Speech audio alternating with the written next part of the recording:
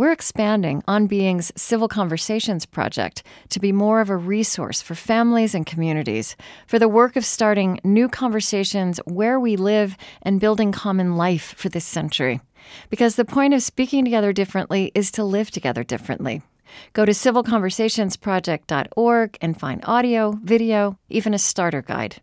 Again, that's civilconversationsproject.org. On Being is brought to you by the John Templeton Foundation. The Templeton Foundation supports academic research and civil dialogue on the deepest, most perplexing questions facing humankind. Who are we? Why are we here? And where are we going? To learn more, please visit templeton.org. The Templeton Foundation. Stay curious. I'm Krista Tippett, and this is On Being's Unheard Cuts. You're listening to my unedited conversation with Glenn Beck. Listen to our produced show with him wherever you find your podcasts, and as always, at onbeing.org. You should hear them. Okay. Are they ready? We are recording. Hi, Glenn. Hello. Hi, it's Krista. Hi, Krista. How are you? I'm good. Thank you. I'm glad we're finally sitting down. Me too. Wish we were in the same room. Yeah, well, but there's an intimacy to headphones, don't you think? Like I say to people, it's not like talking on the phone. It's like coming into each other's brains. Oh yeah. It's good. Yeah.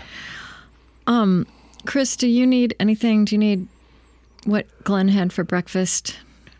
Okay, he's dying to know what you had for breakfast. The usual, a sweet potato, chicken hash. How long have you had that for breakfast, as the usual? I was on this really weird diet of only 80 calories for a long time, and then I got off it, and it's been very bad, and so I'm best back onto it. Okay. So I eat really weird food. Is it good? Is it a nice way to start the day? Yeah, it is, actually. It is. There's some things that are nasty. I mean, right. I don't know if you've ever had wheatgrass, but good God almighty, I don't know. I think I've had it in smoothies. I admire the people who... What'd you say? I think I've had it in a smoothie. Oh, my gosh. What a way to wreck a smoothie. So, do you have any questions of me before we start? No, I'm good. Okay. Yeah, I just, as you know, I don't do a gotcha interview. I want to understand. I want to listen. I want to ask good questions. And we'll go wherever you want to go. Yeah, I trust you. I want to introduce you to my audience. Sure. So you know. Yeah. I'm really not shy of any question as long as it's a fair question. Yeah. As long as it's an honest question. Yeah. Okay. Well, the stuff with Sean Spicer and, how can you be a Holocaust denier is just crazy. Yeah. He's clearly not he's just stupid. He's not a Holocaust denier. Yeah. He's just dumb. No. Okay. I'm only going to ask honest questions. Okay. All right. So, it's interesting. This must be the interesting way you live, that people feel like they know you, right? I mean, Glenn Beck is a concept. It's both good and bad. Right. I get credit for things that I never did and get blamed for things that I never did. Yeah. Just depending on who I talk to. I mean, I was just thinking about it as I started to delve into preparing to talk to you, as I do with every interview, but just that, again, Glenn Beck is a concept, and then you start getting to know the human, right? Yeah. So I just want to start where I always start my interviews, whoever I'm talking to, Sure. asking about the spiritual background of your childhood. And what I want to say to you is that, sometimes, everybody has a story. Sometimes it's a religious story, but I've also come to really have an expansive understanding of what that means. And boy, when I look at your childhood, your mother dying when you were a teenager, there was so much hardness in that, and I just want to say, to me, that also, I've got to think that was part of the spiritual background of your childhood, and or overshadowed it, or both. I think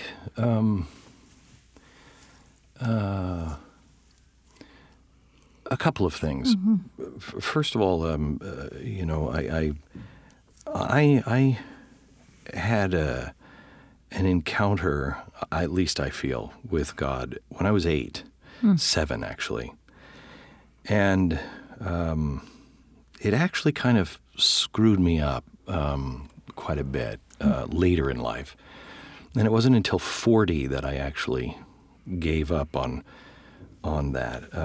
I heard when I was 7 in my own head, what you do in life will be a pivot point. And I didn't understand it, but it was so clear and so different. And I don't even remember why that. I mean, it was just bizarre. And then about 4 weeks before my mother died, I had another spiritual brush. I was walking by my mom, whose hands were in the sink in the kitchen, and I was in the hallway, and I was walking by, and I again heard a voice in my own head as clear as day. Stop. Go back. Kiss your mother and tell her you love her. She won't be here much longer. And I didn't. I dismissed it, and a few weeks later, she was dead. Then that happened with my grandfather, and then that happened with a girl that I was dating in high school. She had a headache, and I remember distinctly feeling, oh my gosh, she's got a brain tumor, and I just knew it. And I went to one of my friends and said, I don't want this gift. I do not want this gift. Yeah. And as it turned out, that's what she had. And so I had early on a brush with the Spirit, and then that voice that I heard when I was 7 gave me an arrogance that was not good and really screwed me up. That's how you took it? That's how you think you internalized it, as an arrogance? No, I took it as between that and then, I got into radio when I was 13. Yeah. And so when you're 13 and 14 years old and you're in, Seattle market with some of the better people in the industry, and they say, my gosh, listen to this kid in front of you. Have you heard this kid? I mean, when he's 25, what is he going to be like? You start buying it. And so I just had this arrogance that I knew I was going to make an impact. And by the time I was 30, I was so screwed up that I was, ready to repeat the mistakes of my mother's life.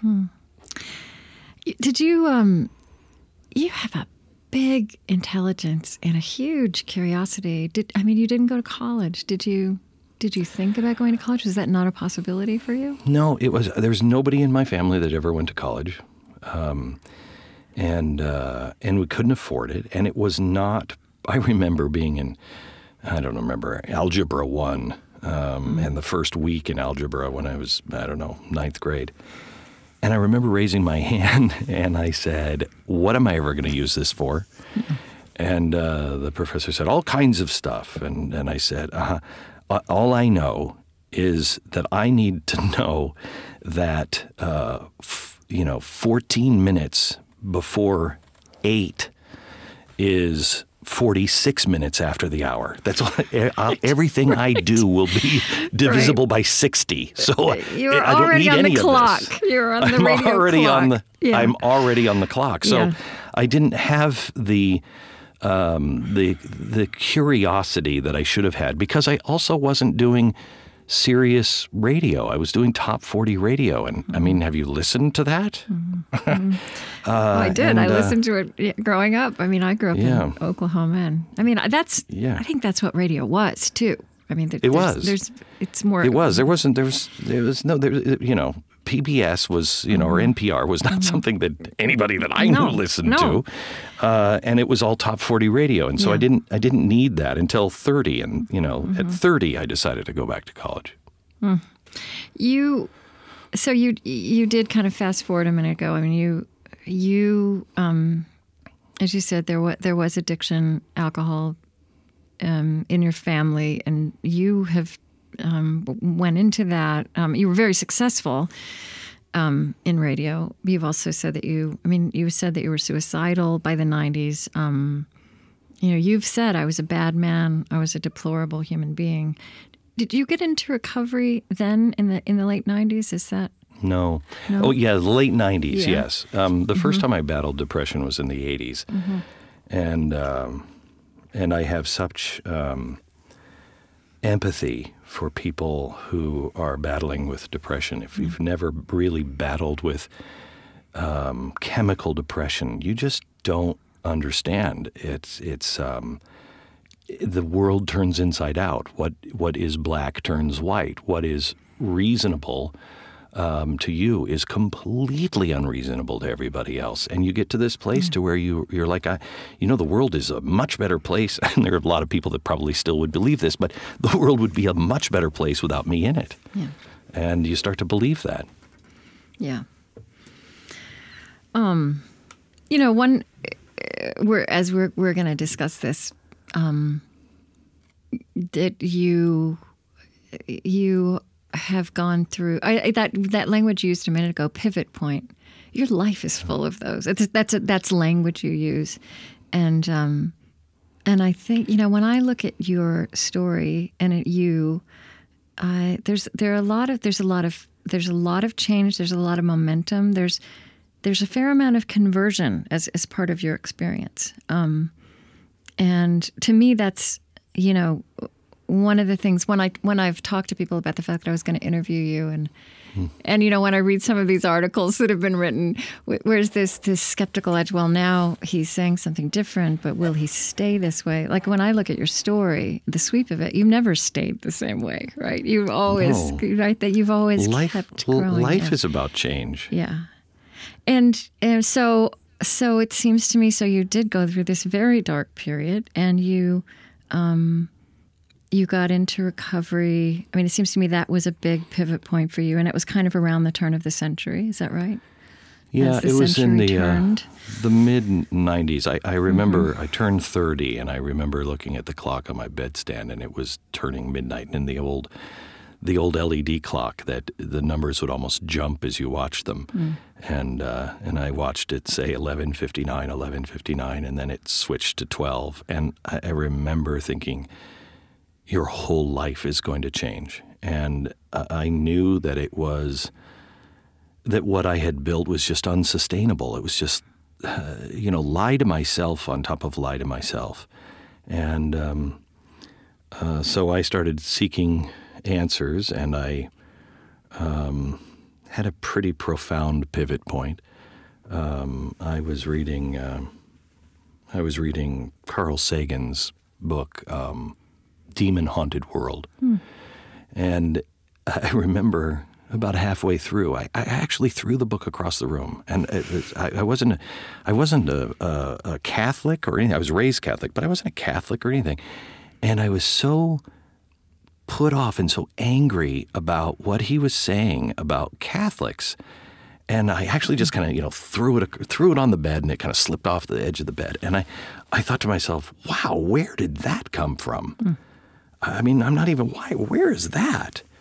And I read a letter right after that from Thomas Jefferson to Peter Carr. And it was about how Peter should learn, this about mathematics, and he should read these classics, and when languages, he should learn these things. And then it got to religion, and the last part it said, above all things, when it comes to religion, fix reason firmly in her seat, and question with boldness even the very existence of God. For if there be a God, he must surely rather honest questioning over blindfolded fear. And that changed my life, and still today is the most important thing to me, because I was going through recovery through the 12-step program, and I was examining myself, and I was really trying to, but there were things in my life that I wouldn't go. I just wouldn't look at, like my mother's suicide and everything else. I'm fine. I'm fine with that. Yeah. And I wouldn't ask those questions. And it was somewhere around that time, and within a couple of weeks, that I had a dream that to me was more than a dream. I was standing in a cornfield that everything was broken. All the stalks were broken, and it was just gray, a sepia tone color everywhere. And there was snow on the stalks, but it was all dirty snow, and it was flat, and there was nothing but gray sky and gray sepia tone fields for as far as I could see.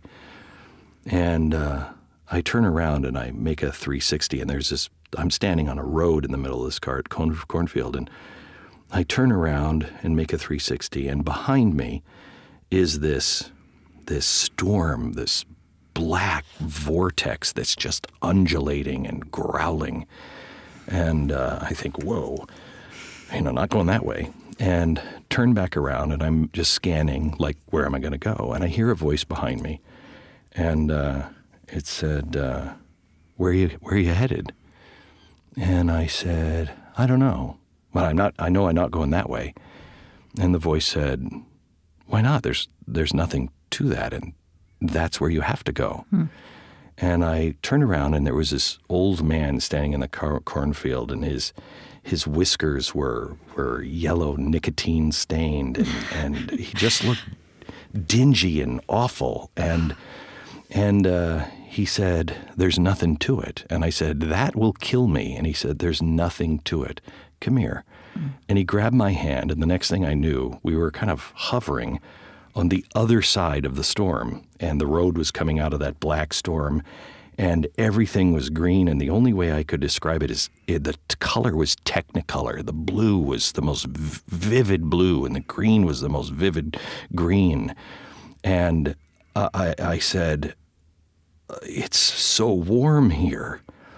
And he said, this is what's on the other side of the storm. You just have to walk through it. And I said again, it's so warm here. And as I said that, I turned to look at him, and I saw just for a fraction of a second, I only saw a bit of his clothing, which had become white, and a bit of his beard, which no longer looked like nicotine. It looked like it was fiber optic. He looked like he was made of light. And then I woke up. And I got up in the middle of the night thinking that I might someday forget that dream, and I painted the storm. I still have that painting in one of my closets at home, but I painted the storm so I would never forget it. And that was really the pivot point on the journey that made me begin to question everything. And so what changed? How did you move forward from that differently? I decided that I didn't really know anything. I don't know. There was a humility that happened. I had been praying for God to humble me, and boy, don't ever pray for that, because that one, there's like a big bell on the other side that rings, and God's like, somebody's praying for humility? Quick, dispatch somebody. And so I was really humbled at that time, and it wasn't frightening for some reason anymore to admit that I didn't know anything. And I think part of that is because I had become, in a different way, self-destructive. I didn't want to do radio anymore because it was just shallow and empty. And, just being a morning show DJ was just awful. And so I got on the air, and somebody had said something, well, you don't know anything. And, you're Mr. Perfect, because my image at the time was Mr. Clean. And I said, you don't really know anything about me because I've never let you in. But let me tell you who I am and why I know. And I laid it all out, and I said to my producer, as I turned off the mics, mark this day down on your calendar. This is the day that Glenn Beck ended his career. And that producer is still my executive producer, still with me. What year was that? It was 95, 96. And that was on the air? You did that on the air? Yeah. Mm-hmm. And I found that what happened to me was the most unexpected thing happened. People would stop me and write to me in times when we still got letters and say, you know, when you said what you said, I can relate. Nobody knows this about me, but I'm carrying something. And I realized, oh my gosh, we are all hiding from something. We all have something that we think we're a fraud on, or if people only knew, or something that I'm carrying around. I don't know what it is, but we all have it. And if we would just be honest with each other and just say, yeah, this is who I am, all of a sudden it loses all of its power. Mm-hmm. But I mean, it is ironic, as you say, because it was after that point that you became this huge public figure, right? I mean, then there was really a persona, the Glenn Beck persona. Sorry, go on. Well, there was, that's 10 years later, mm-hmm.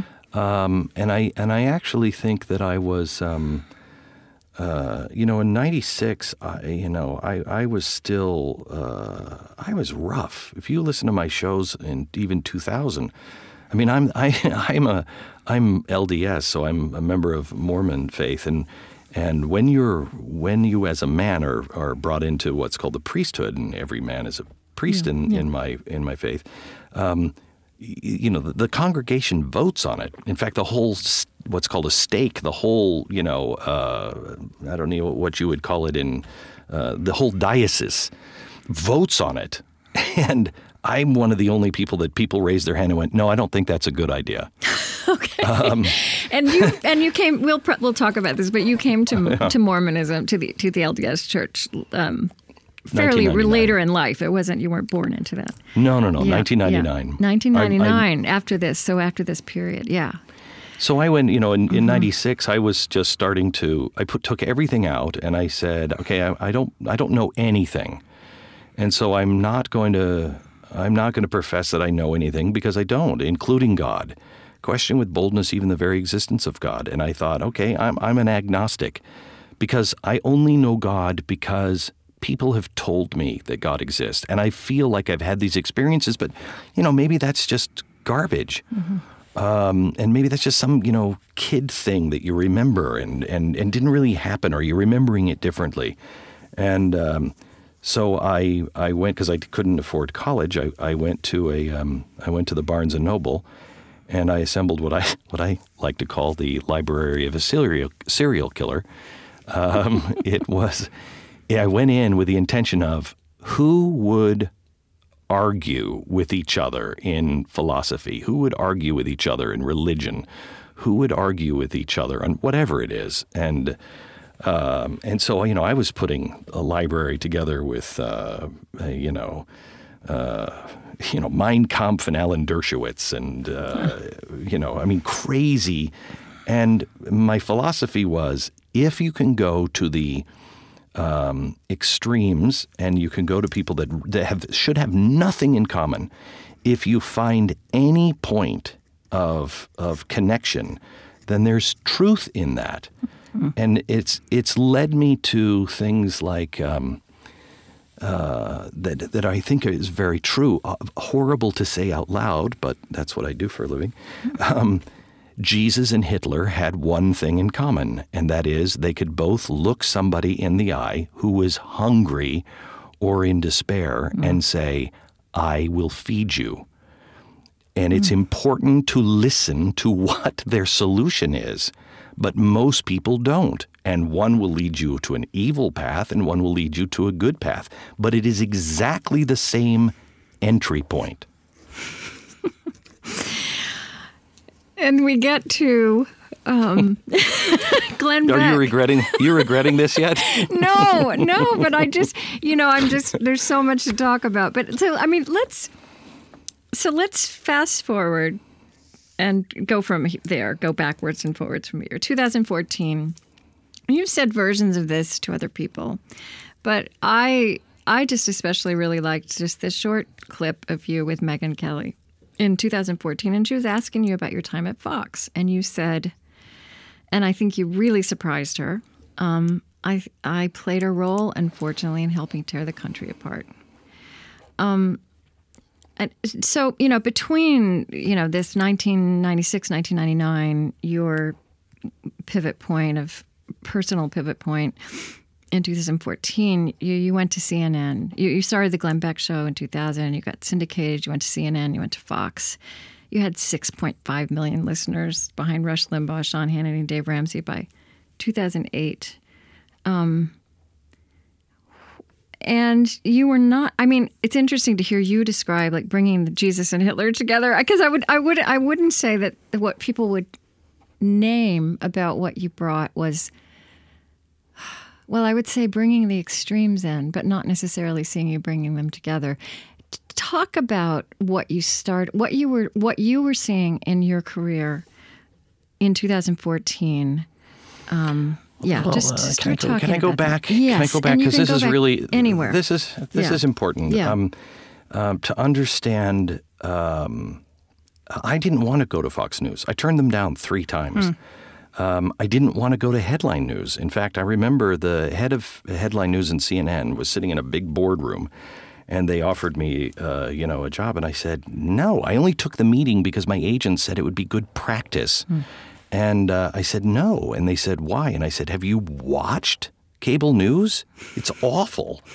And they said, well, what would you do if you wanted to do it differently? And I said, I don't know. And they said, well, why don't you come up with that? And so we did. And I came up with something fairly different on headline news. And it was very much like what I was doing at Fox, just on a much smaller scale.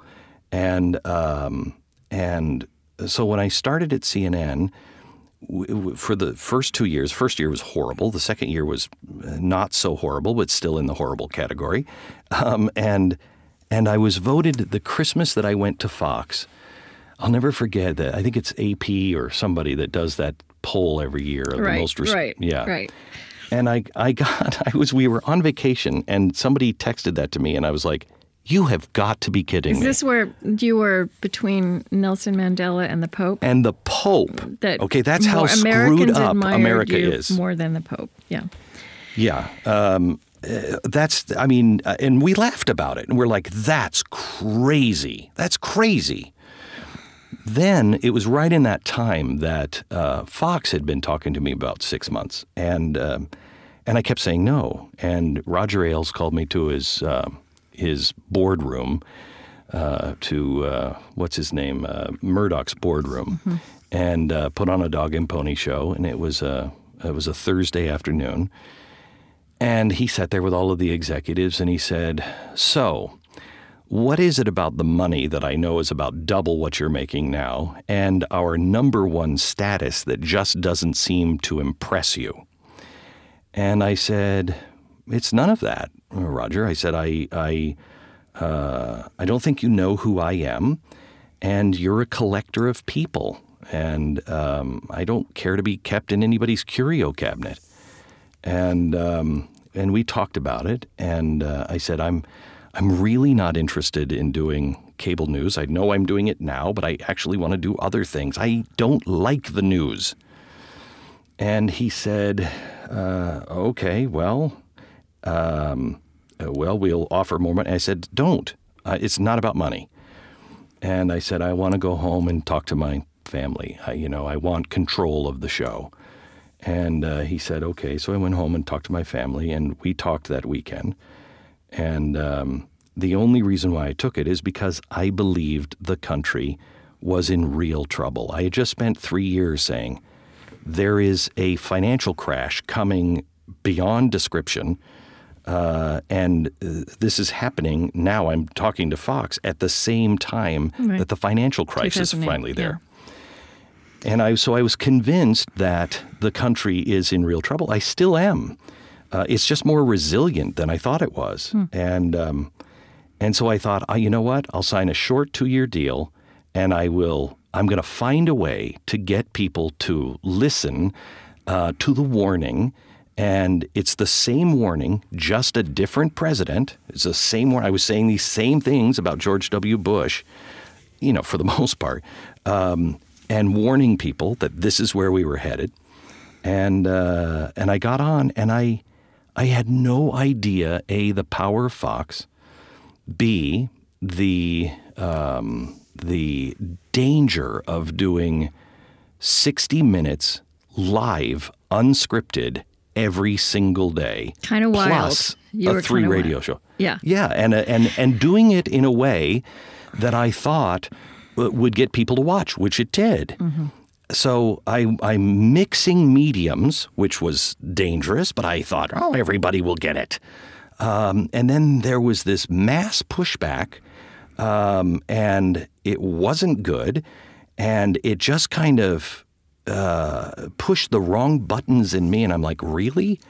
And I honestly thought that, okay, I'm going to present this in a way that people will be able to watch and understand, and then somebody in the media will pick this up and go, wait a minute, I don't believe Glenn Beck, but there is something here. There is this connection that he showed, and we looked it up, and it's true. That never happened. And so what happened was I took half the country and basically flipped them the bird. That wasn't smart. One of the things you said to Megyn Kelly that I just want to ask you to say more about is I didn't realize how really fragile people were. What are you pointing? Do you remember on 9/11 when that happened, and the next day we got up and we thought, oh my gosh, this thing could be over, and we didn't realize how fragile the nation was. I really didn't know a couple of things. I really didn't see the things that I think a lot of people are still doing, but now on the left. They don't understand the power of language and the power of jokes and how they go deep, especially when there are politics involved and they use it to divide. The other side will use it to divide. And I didn't realize that. I mean, I always really thought that we would understand each other and we would come back to common sense. And instead, both parties, both sides, I think, have just jumped off the deep end. And what role had I play in that? I don't know, probably a big one. I was a big voice at the time. Mm-hmm. If it wouldn't have been me, it probably would have been somebody else. I'm trying to make amends and do it the other way now, but there's plenty of voices out there that are replacing me on both sides. You know, one thing that as I look at at you and your career is, you're talking about the real soul searching you've been doing about being a force in kind of all this human drama that got us here, which is, what I think we're seeing as a human drama, and the politics is the symptom of that. But you also are kind of a mirror of that, and you've had your pulse on part of it that has emerged. So, for example, something somebody said to me this year that I thought, I feel like there's so many things we haven't paid enough attention to, but that that it does happen in American politics at various moments that we get a president who has mastered the medium of the moment, like FDR mastered radio and John F. Kennedy mastered television.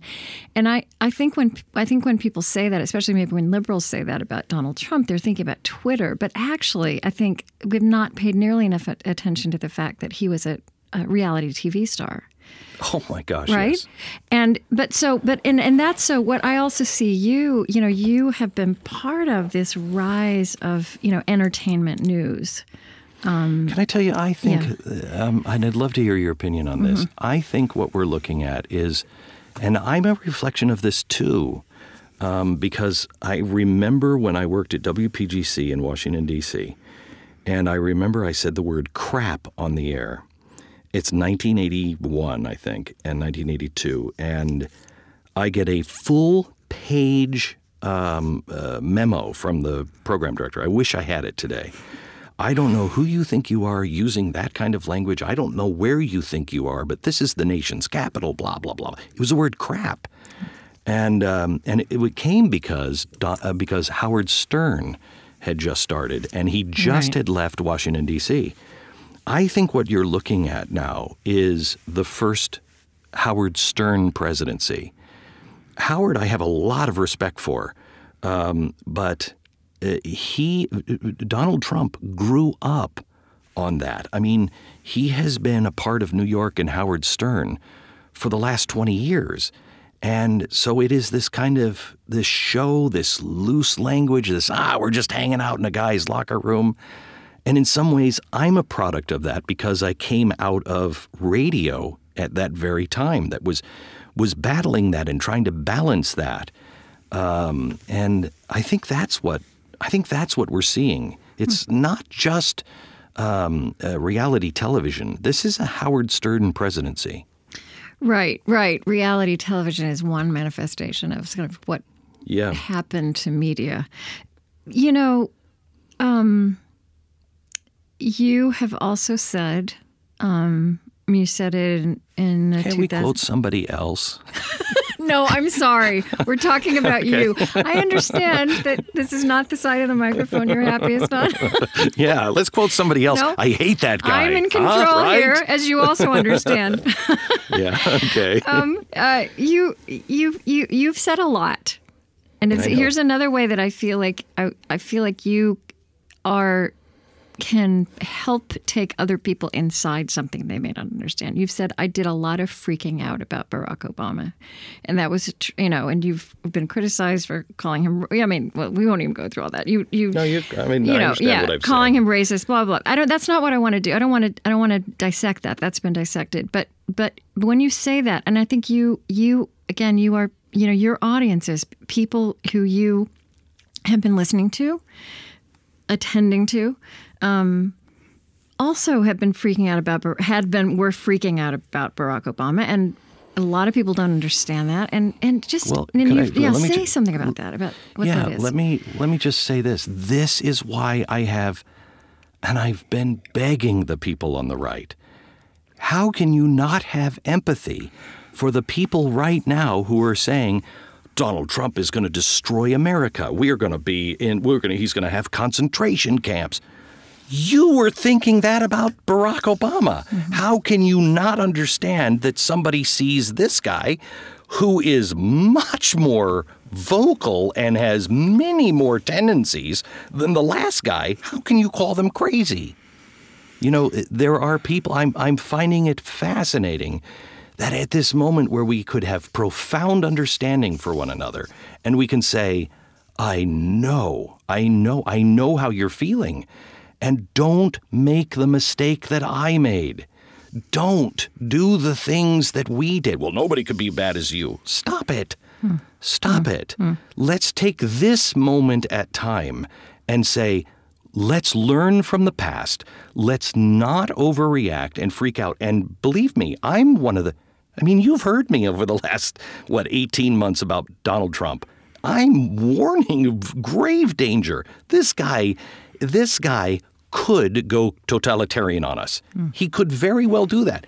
He also may very well leave the Oval Office as a decent president. I don't know. I can't see the future. What we should be talking about is not people, not even events, but ideas. And the idea is no one person should ever make the American public, left, right, or all of us, this afraid. This is a warning that the Constitution is out of balance.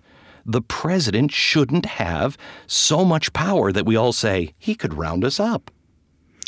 And so this is another pivot point for you. I sense that you and Glenn, that fear has been a big piece of your vocabulary, and you proudly called yourself a catastrophist, and you also understand the science of fear. You've written about this. How our brains are we're hardwired to respond to this.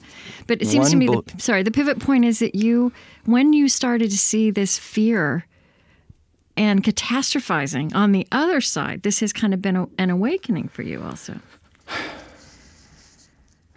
Can I share? Yeah, you could share anything. I know. And I trust you, and because I trust you, I trust your audience that maybe somebody will hear of this, but others will call me crazy, and maybe many in the audience, but it's just my experience. Mm-hmm. You don't have to believe it. You don't, whatever. It's just my experience. I am not smart enough to, A, pull off this incredible business, feat that I have pulled off. I was not really successful for most of my life. All of a sudden, my success goes through the roof, and I'm at the pinnacle of everything. That's not me. I really, truly believe that I was. And please hear me out on this, that all of us have a place in time that we are supposed to do what we are supposed to do, that we all play a role, that we're all here together, and God speaks to all of us. Nobody's more special than other. Nobody has special powers. No, nothing like that. He speaks to all of us. And I really, truly believe that I was prompted to see the things. I don't know anything about the financial market. And, in 2006 or 7, I had a guy who was a Columbia University professor of economics. And he came up to me at a cocktail party. And he said, tell me about your education in economics. And I thought, okay, here we go. Yeah. And I said, I don't have any. In fact, I don't have any college. He said, you never went to college? I said, I went one semester. And he said, I knew it. And I thought, okay. And I said, what's that? And he said, I cannot get my students to think like you. He said, you think out of the box because you haven't been trained to think a certain way. You allow yourself to think the unthinkable. And so we started talking about economics. And I said, it doesn't make sense. And he said, it's because we've all been trained to look at all the safety measures. So I felt honestly compelled to talk about the warnings. Now, the problem is, and where I've learned is, when I feel these things that are headed our way, I feel it in a flat wall like it's happening right now. I've learned to relax. It's not right now. It's not Barack Obama. It may not be Donald Trump. It is coming if we don't change our ways. And that's the warning that I've tried to bring, but unfortunately, I did it in the wrong way, and I saw it as panic right now. That was immature. And the other thing is, I'm also a big fan of Gavin DeBecker. Gavin DeBecker is an amazing protector and runs one of the best protection companies for public figures. And he wrote a great book that I saw on Oprah about 20 years ago. And yes, I used to watch Oprah. And it was called The Gift of Fear. And in a nutshell, what it says is, ever notice that whenever they're talking to neighbors of a serial killer, the neighbors were like, you know what? I always thought he was a nice guy, but my dog Peppy, every time he came around, he'd start barking. It's like he knew. And the book says, you know what? There is a gift of fear and then a gift of intelligence. And it's the job of each individual to not be a dog and just embrace the fear, but also not to let your intelligence go to when you say, you know what, my gut says something's wrong here, to not dismiss that. Couple the two together, and that's where you'll find the balance. And, I think one of the things that you are longing to get out of and away from, that you wrote in the New York Times about respecting the views of others, empathizing with others. And you said I've tried to work toward this goal, even though I've often been guilty of conflating the individual with the whole. there is a lot in your writing and your work about groups, right? I mean, the book you wrote in 2016 about progressives and just these sweeping statements about groups of people. At the same time... Hang on just a second. Yeah. Because I want to make sure really careful here. Okay. Did you read the book? Yeah. Okay. So it's about early 20th century American progressives, not just any progressive, but the ones who really understand what progressivism at its core, at its founding, really is. The difference between, a cattle and a rancher. Yeah. That a real early 20th century American progressive says, we know better than the average guy, and so we'll make the decisions. I don't think that's the average progressive. I don't think that's what they are. I don't think they understand what an early 20th century progressive is. And so this was really a history book to be able to say, this is that seed, and it's in both the Republican and the Democratic parties. Yeah. I mean, I hear you, and it is. I know it is a history book. That's also one of the things I'm looking at and thinking, this guy didn't go to college. You would have, apart from anything else, had a lot of fun studying history.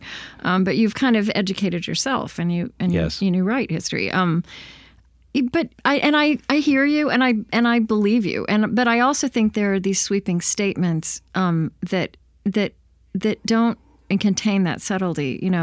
This book will present a clear, concise, and documented picture of progressives as they really are: eugenicists, racists, misogynists, terrorists, and authoritarian tyrants. And it doesn't qualify. And I just think, and I don't think you disagree with this, that this is one of the things that's gone terribly wrong on both sides, that we throw these huge isms and these labels at each other. The problem is, you read the book, and so you do know that I do make the point that it's not, you can't sweep up everybody. Mm-hmm. And that it comes down to the individual claiming their life and their right. And it's, for instance, let's reverse this. I don't know anymore what it means to be a Christian. If it means that I dismiss somebody who says I'm going to grab them because they'll let me, and I'm a celebrity, and has the record that Donald Trump does, clearly the man he says he's never asked for forgiveness. Are you kidding me? So that is the main tenet of Christianity. If Christianity means because I'm against abortion, I should do everything in my power to support this man, I don't know what Christianity is. If conservatism means that I have to back a $1 trillion spending bill and also support executive order after executive order, I don't know what a conservative is. But the label of conservative is thrown now on people who support Donald Trump. Christians support Donald Trump. I don't think you can make that sweeping argument. Well, right. And I would say that sweeping idea is out there, and it's not true, because you and I know plenty of Christians and conservatives who have a lot of complexity to them. So the problem is when we're trying to make, we can't qualify every sentence. I did a calculation once. Because I lost my voice, my vocal cords went paralyzed, and you should look this up on YouTube. And I went to the doctor, and the doctor said, your vocal cords are paralyzed. I was up in New York, and they said, they could come back, they might not. And I'm like, okay, except I didn't say that. And I came back to work, and I was thinking about, gosh, what was the last monologue I did? What have I? Wait, if I can't say anything anymore, what a waste of words. And I counted, 10 million words in the last X number of years that I have uttered. You can't utter 10 million words publicly and not screw up. You're going to screw up. You're going to say things that you said poorly, you were wrong about, you regret, or were misconstrued, or, it's just going to happen. We have to we have to start believing the best in each other and instead of expecting the worst. And you know, yeah, go on. And I'm guilty. I hate to say that because I can't imagine how many people in your audience just rolled their eyes and went, "You've got to be coming from Glenn Beck." Right. So I get that. I am not I'm the worst messenger since Paul. I get that. So, I don't mean to be the one. Just please take it. Pretend I'm somebody you like and re-listen to that. Well, here's something else that's been on my mind with you and a lot of people.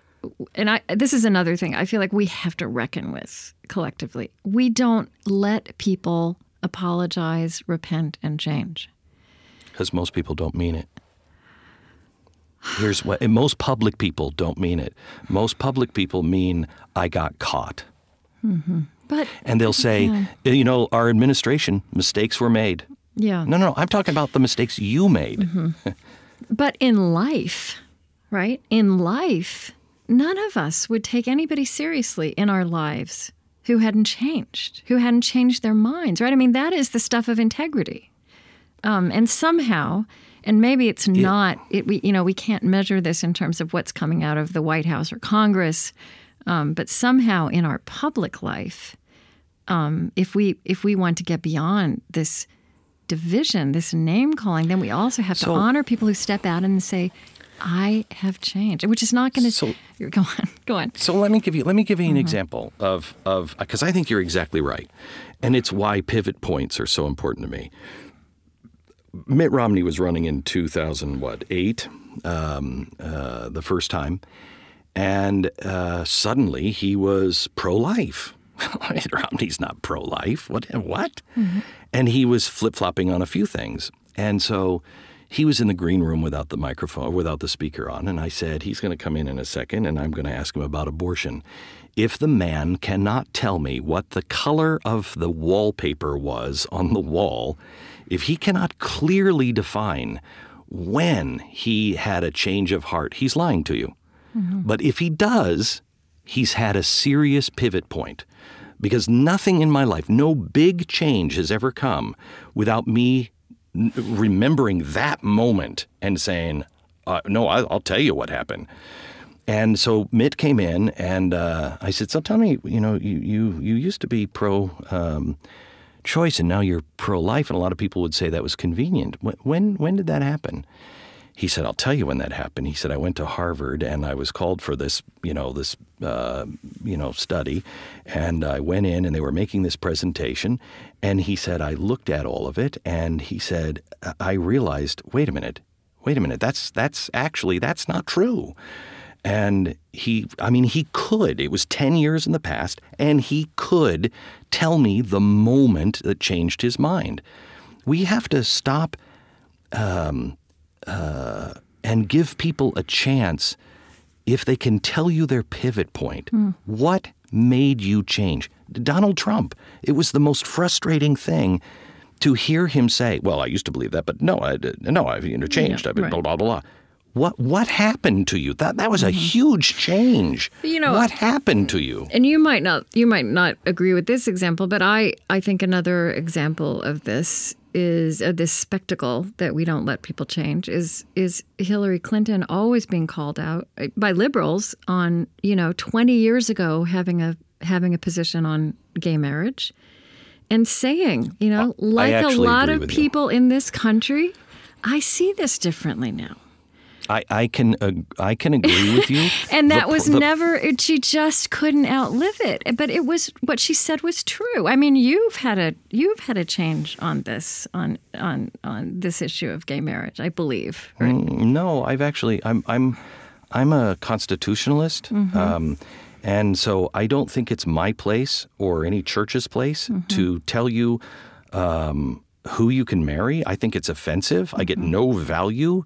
I think I know marriage licenses were originally given to stop white people from marrying black people or black people from marrying white people.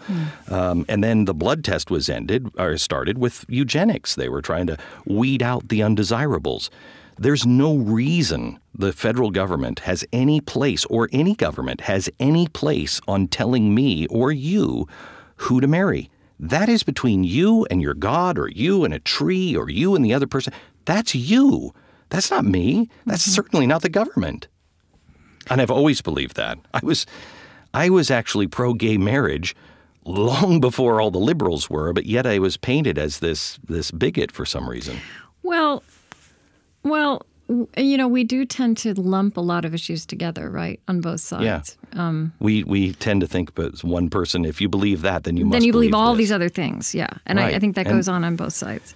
I don't think anybody's really like that. I don't want to be around those people. Well, again, right, in life. In life, not is even, anybody really like that? Yeah. Yeah, you're not a thinking person. But you know what? I think that comes, a lot of it, from the media. Because when I said to CNN, have you watched cable news? What I meant was, I can tell you exactly what the person in the left box is going to say to the person in the right box. And I know exactly what the person in the right box is going to say back. It's a puppet show. And there is nothing good to be gained out of this puppet show. And there's no intellectual honesty. There's no question with boldness the very existence of God, for if there be a God, he must surely rather honest questions over blindfolded fear. Who's asking an honest question? Quite honestly, it's why I'm on your show. Because you do. You do. How would you describe, now, how would you describe what you do differently now editorially? You are still the same person. Yes. I do think I would use the word repenting. I think you have done some public repenting, but you still have very strong political convictions, which are not, which everybody is not going to agree with, and some people will disagree with violently. But can't we? Hopefully not violently, but can't we? Yeah. I want to get back to a place where, I mean, how is it that who we voted for is all we are? I have so much in common with, Samantha Bee is the best example. I watch Samantha Bee, and I watch her exactly as the way she probably used to watch me. I watch her with my hand over my mouth going, Sam, don't you know what this is doing to half the country? Half the country is going to hate you for this. What are you saying? She doesn't hear it the same way I do, which is we've changed roles. And so, but we've gotten to know each other. I sincerely like her. She's really nice. I really like her. We have so much in common, just not that. I really you went on her show, and it's a very, very funny. You were there both as this soul searching person you are with me, but also as a performer, as a comedian. Really, one of the things she said is, in case you haven't heard, Glenn Beck is acting really weird. This was her introduction, and she said to you, "My audience wants to kill me for normalizing a lunatic like yourself." She said to you, for people in my world, even if all you said for the rest of your life were reasonable things, I feel like you've still earned a permanent side eye from them. And you kind of took that. I can understand it. I can understand it. And I hope that one day somebody on the left can also come out, and those also on the right too. I don't mean to single out just the left, but somebody like Sam can come on my show and I can say to her, the things you've said, my audience will always have a side eye to you. And I would hope that she would say, I understand that, and I kind of deserve that, and I get it. But then at that point, what do you do about it? And I really feel bad for people in her position, because, I luckily had made a pact for 2 years, and I was going to do Fox for 2 years and ring that bell and get out. And even Roger Ailes didn't believe me. When Roger Ailes and I first met, he said, you remind me of somebody in TV. I haven't seen a performer like you since Jack Parr. And I thought that was a really nice compliment. And Roger didn't believe that I was leaving. One day we were sitting on his couch and he said, you're not leaving. Nobody leaves here. Like it's Hotel California. And I said, no, I am. And he said, no one leaves. And I said, one person did. And he said, who's that? And I said, Jack Parr.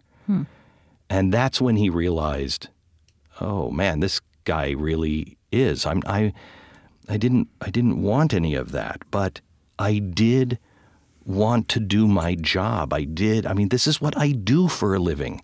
So now how do you balance, comedy at this point in American history? Sam's having to deal with that now. Mm-hmm. And I feel for her because I know, we haven't talked about this, but I would imagine that as she's writing those jokes, she knows in her mind she's right and it's funny and her audience is going to like it.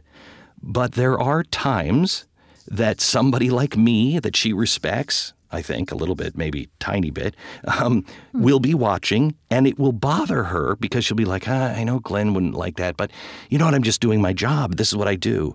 She is going through, and I hope every thinking person with a microphone or a camera is thinking about every word they say and trying to figure out, how do I bring my audience to a better place? And it's not reasonable to ask people then throw away your career and just stop doing that. Mm-hmm. That's not reasonable. I have 300 employees that count on me getting up every single day. That's not reasonable. Now, how do I change? How do I make this work so I don't flush the jobs of 300 people? Yeah. Let me ask you about a specific way that I think you've had a change of heart. You had a pivot point, and this is interesting to me. After the shooting of the 5 police officers in Dallas, you started to shift your thinking about Black Lives Matter. Is that right? I I began to do what we just talked about. Mm-hmm. My rhetoric had been at this level. Have you read the manifesto at blacklivesmatter.com or org or whatever it is? Have you read the manifesto? No, I haven't read the manifesto. Okay. I've interviewed one of the founders.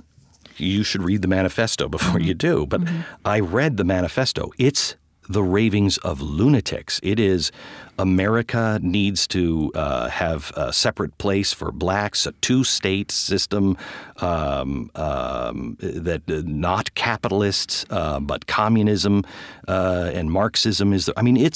It goes so far beyond what anybody who is thinking about Black Lives Matter and what's really happening on the streets.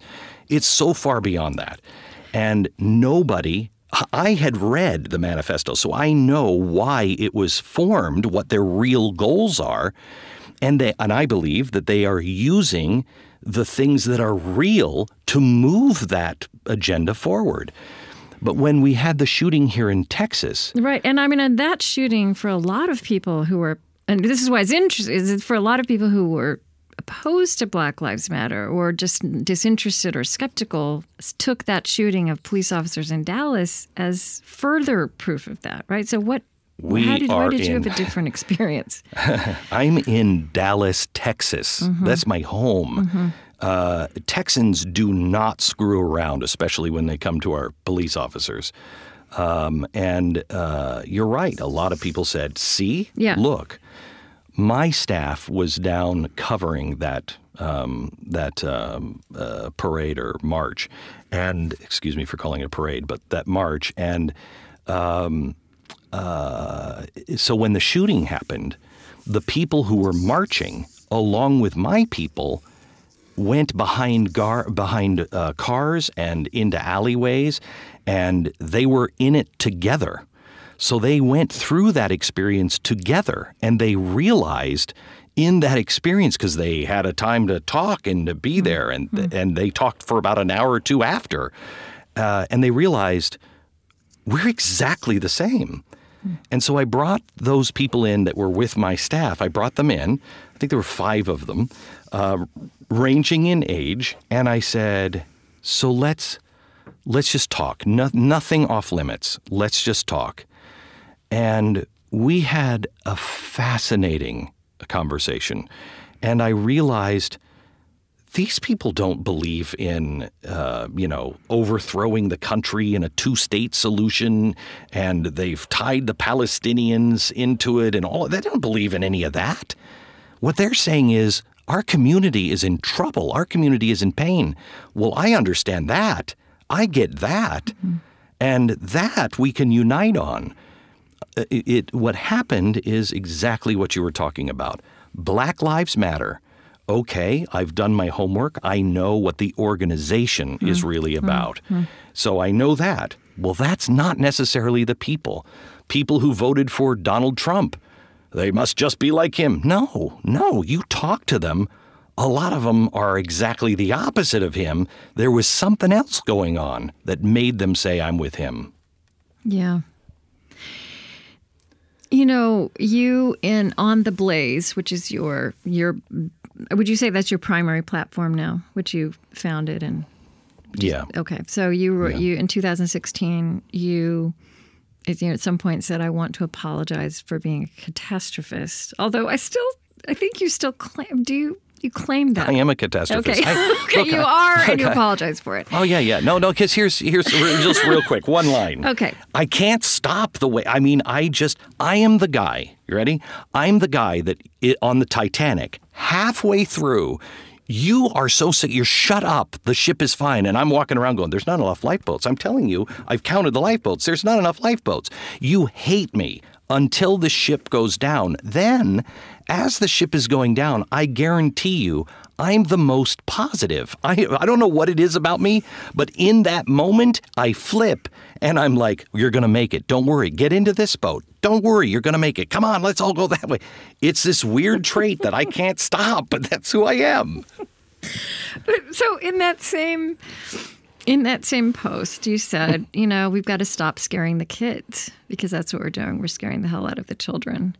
And, Glenn, I have to say, because I've been following your work, your show, your various shows and your website and your daily email for a while. And it's such a mix, right? Because there are these healing stories and these juxtapositions and these relationships that you have, like you just told the story of Black Lives Matter with Riz Patel, that are so counter to the the Glenn Beck persona, the Glenn Beck concept of old. But there's also a lot that is scary. I mean, that catastrophist still comes through, and I'm just sharing. Gift of fear.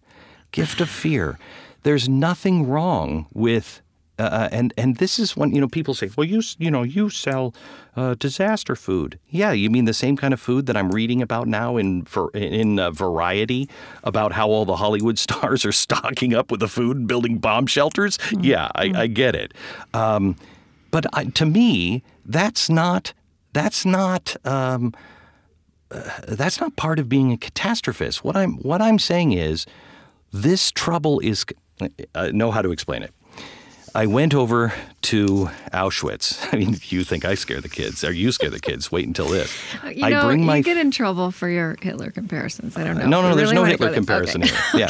All right. So I bring my family over to Auschwitz. We're on our way to Israel, and I say, I'm not bringing my kids to Israel. They won't understand Israel unless they go through Auschwitz. And my wife was like, well, that ends the vacation. Because that's no vacation at all. And so, but I thought it was important because I believe that we are entering a time very much like the 1930s and 40s all around the world. And you're seeing the new Stalin. You're seeing the new Mussolini. You're seeing the new Hitlers. You're seeing them in the Middle East. You're seeing them in Russia. You're seeing them in North Korea. Freedom is not on the march. It's going the other way. And I really, truly believe that we're headed towards those times. Well, when you head towards a wee kind of swing in the pendulum, that's when things get dicey. And somebody always somewhere says, we're going to round them up. We're going to put them in camps. We're going to do this. And I said to my family, this is the summer that we are going to decide who we are. We are going to prepare for a time that, God forbid, you will not be able to make the decision at the time that you're up against the wall. You need to make the decision of who you're going to be right now. And so I had them meet with one of the righteous among the nations, one of the people. She was 16 when she was saving Jews. And, the and Germans, I asked her, the Germans who saved Jews. She was Polish that saved Jews. Okay, right. And she said, after she talked to the family for about an hour, we were leaving. And I said, Paulina, my job is this, and I know that the seed of righteousness is in everybody. What can I do to water the seed? And she looked at me and she smiled and she said, you don't understand. The righteous didn't suddenly become righteous. They just refused to go over the cliff with everybody else. So what I'm trying to do is be more of a mile marker in going, you've passed the last exit. You know that, right? You should stop at the nearest safe point and turn the other direction, because it's going to the things that I said were coming, many of them are happening, and we're in the direction of bad stuff. Prepare yourself now and be strong to stand against it and to be a beacon of light. I was going to ask you how, we mentioned a while ago that you converted to the LDS Church. You're a Mormon. It's an important part of your identity and your family. And I was going to ask you how your faith and your theology, I think I may just have heard it there, but how does your faith give a blessing on this, the catastrophist? Oh my gosh, no. No. No. No? No. I know I've done damage to really good people of my faith. They are such good people that mind their own business and want to be left alone and just, and I've no, they don't like showboats, and I just feel compelled to warn people of what I see, and unfortunately, I think I've made a lot of Christians look bad, and a lot of people of faith look bad, and I will pay my price for that. But it's not, the thing that people. The thing that really hurts more than anything, honestly, when I went to Fox that weekend, I met with my family and I said, I don't want to do this. And if I go there, this is going to change our life because it's so big and it's not going to be good. And, I can get out right now. People think that I'm between Nelson Mandela and the Pope. And the family said, I said, I believe these things are coming and I believe I have to warn people. Are we all in? And, my older kids voted on it and said yes. And I said, then if I go, you have to do one thing. Everybody in the family has to keep a diary because I know how the world will remember me. And you need to tell the truth to my grandchildren. That's not who Grandpa was. Because I knew that warning people never goes well, and then I really screwed it up on top of it. And so the thing that really hurts is that people, they really don't understand that that there are people with convictions. You may not agree with them, but there are people that do things not for money, not for fame. They're doing it because they believe it. And, you might find that more scary, less scary. I don't know. But there's no way the Kellogg, the business people, they wanted to do a study on my business at one point. And I said, oh, wow, that's a real compliment. And my business partner said, no, it's actually not, Glenn, when you hear the reason. They said, there's no reason. We're looking at your business, and every decision you've made should have worked out the opposite. And that's true. And I said, well, here's the answer. They're not going to like it. I do what I feel I'm prompted to do. I take the stands that I do because I feel that I'm supposed to take those stands. Unfortunately, the framing of those stands, all me. That's where it gets screwed up. The presentation of that is all Glenn. One thing that's very notable, really across the years, but I think especially these last few years, as you've been out being interviewed, going on in many other kinds of platforms, media platforms, Samantha Bee and many, many more, is people often are surprised, journalists are surprised that at your who you are and how you are as an individual. I mean, it's kind of a reflection of what you're saying, because I remember there's some journalist who asked your wife, Tanya, is he loud at home? She's, very convincingly, no. Does he always get the last word? Of course not, she says.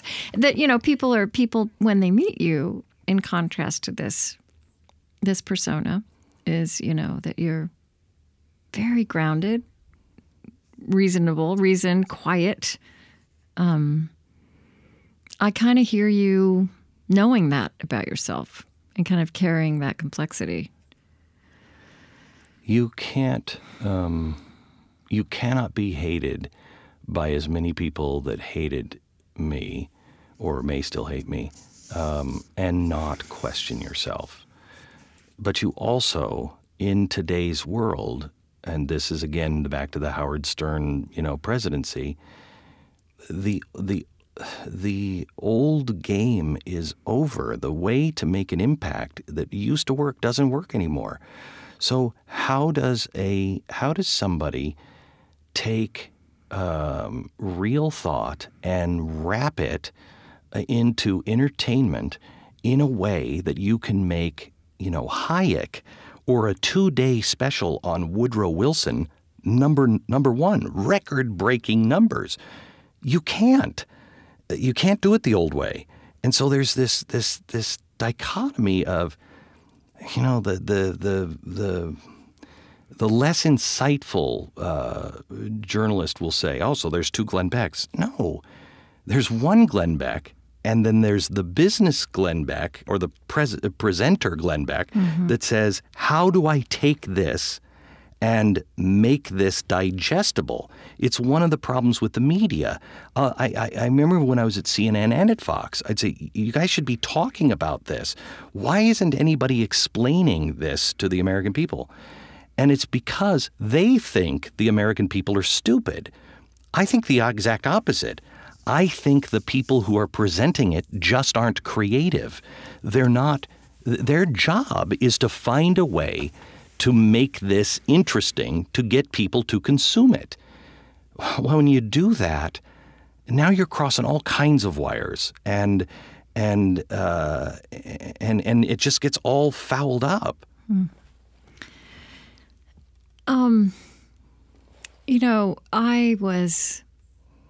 I was aware all through last year that whoever had won in November the presidency, what was just laid bare are these fractures, the fact that we don't know each other, these just chasms among Americans, right? That we don't know our fellow Americans in every direction.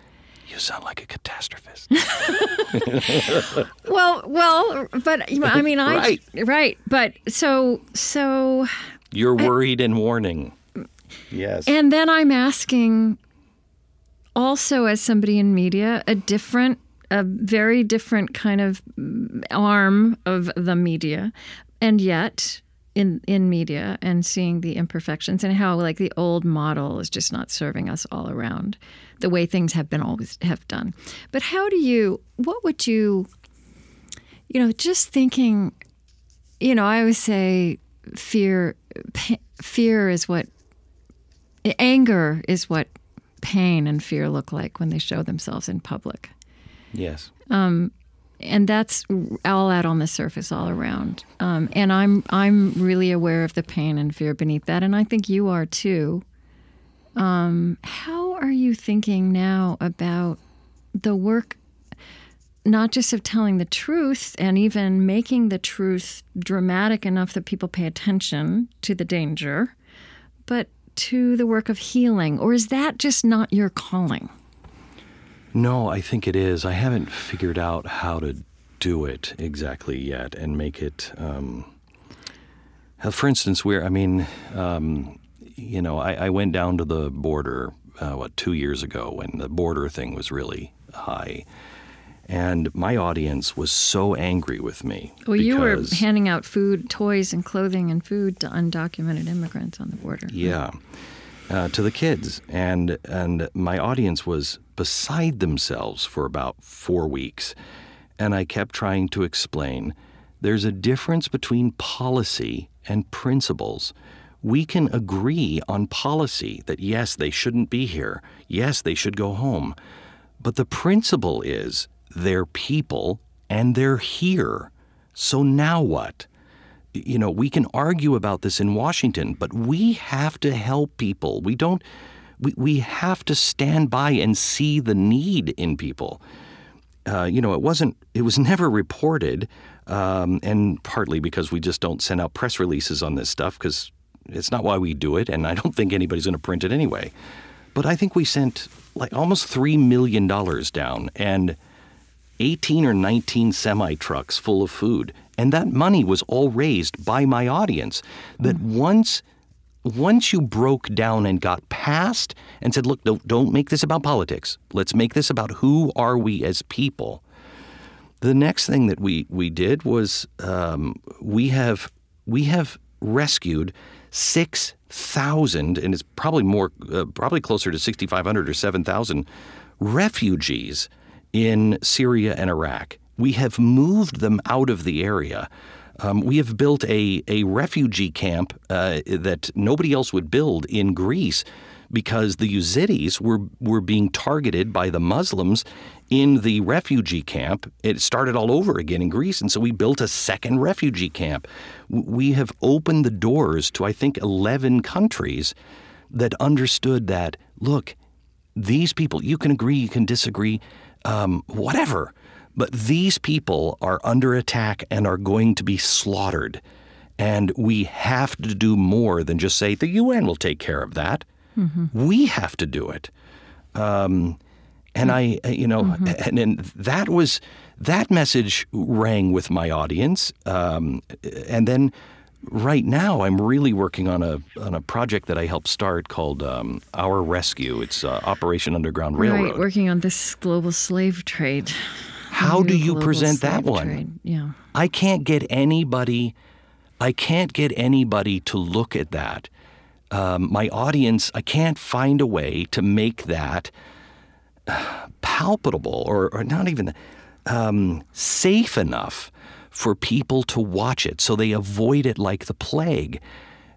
We can change the world, but I've got to find a way to reach into people's hearts without manipulating anything to get them to say, okay, I'll look at this. And my calling now, I think, is to try to find a way back to the heart. Once the heart closes, the Bonhoeffers of the world lose. And do you feel that that hearts also get opened by being outraged? Because I'm right. Is that also that line you're walking? I mean, I'm not. No, I don't think. No, I think outrage, fear, or the yeah. No, the I've actually. Yeah. Let me help on. I read a line from Eleanor Roosevelt last year, and it said, "Small minds talk about people, average minds talk about events, truly great minds talk about ideas." And so I've tried to use that as our mantra. We don't always succeed because, again, I've got a talk radio audience. I've got to feed them the news and information they want. I try to do it in a different way. I try to be fair on all sides, but I also only want to feed as much as I have to because I'm trying to find a way to feed more of love. I'm going into I'm trying to do a different job with the same group of people, and I think that outrage is, you're right about anger. It comes out from a place when you are afraid. Mm-hmm. And if you're afraid, your reason centers shut down. Mm-hmm.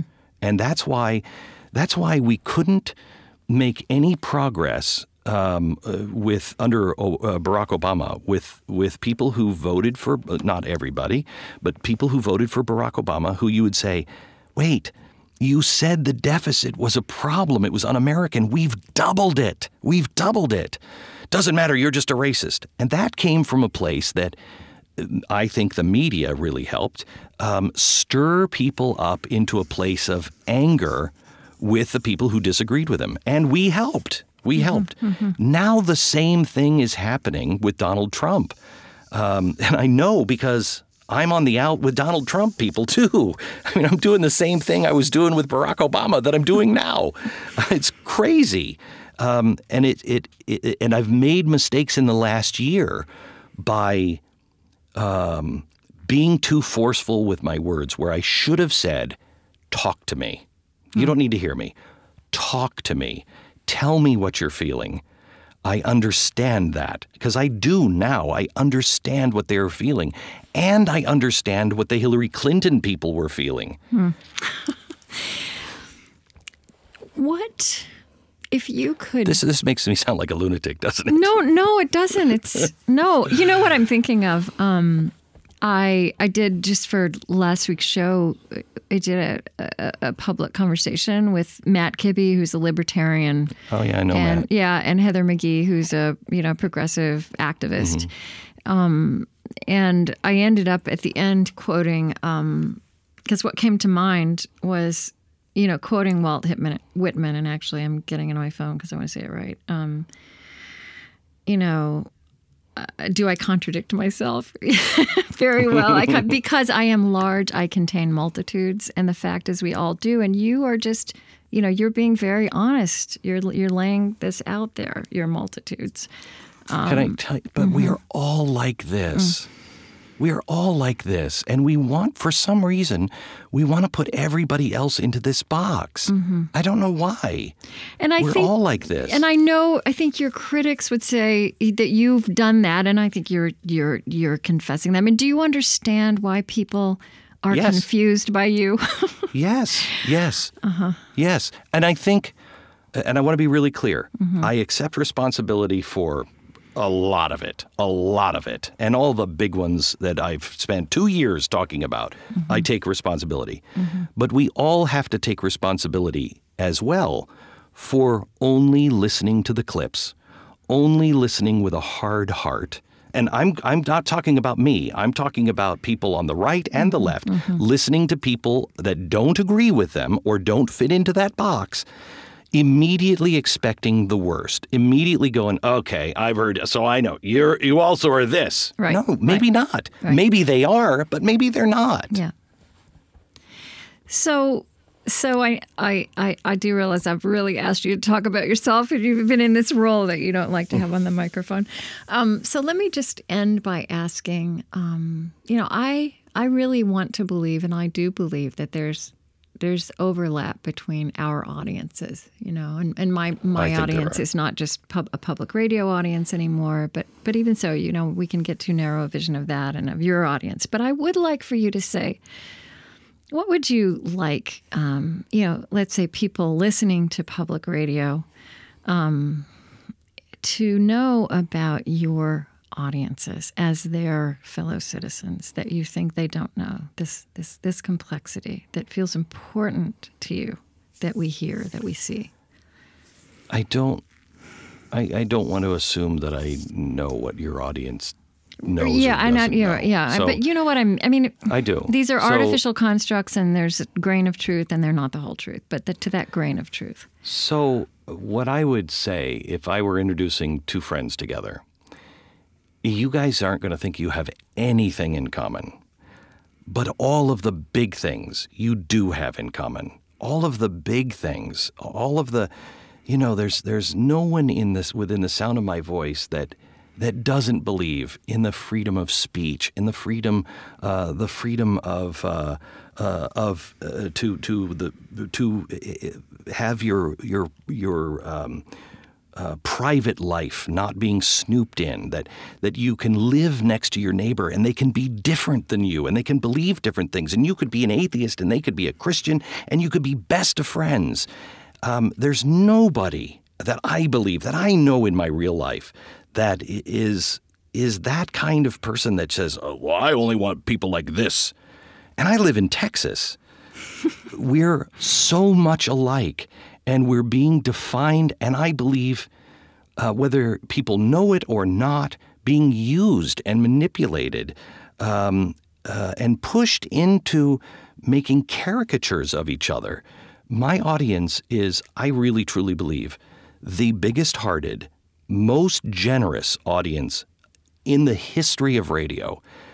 We have given away, in the last 5 years, I think it's over $60 million of funds that we've raised from my audience. $60 million. Do you know any other group of people that have done that? And some of it for things they don't agree with.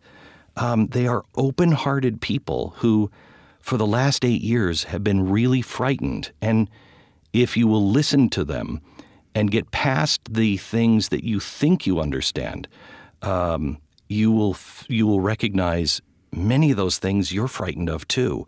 It's just different packaging. You've also said, I mean, we talked about how you said, when you say the last 8 years, that's the Obama presidency. You've talked about being freaked out, and a lot of people were freaked out, and this is something that's hard for people on the other side to understand. But you've also recently said that Obama has made you a better man. What do you mean by that? What's that? I don't think we'd have the same conversation today that we had 8 years ago.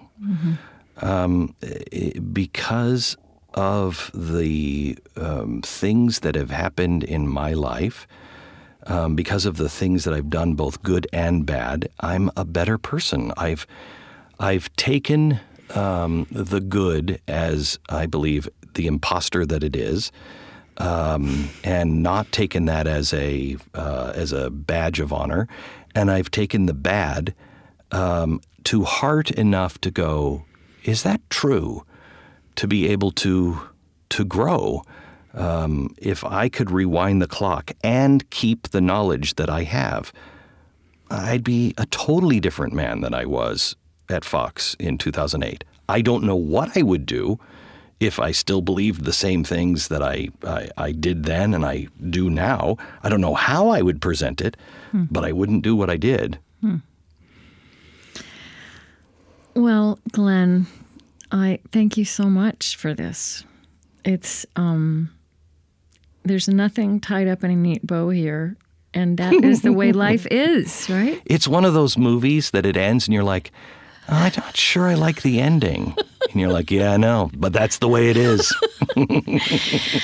I'm so glad that we are in conversation. And I am too. Yeah, so. I think your voice is really, we have a few mutual friends, and I think your voice is really, really important. And anything that I can do to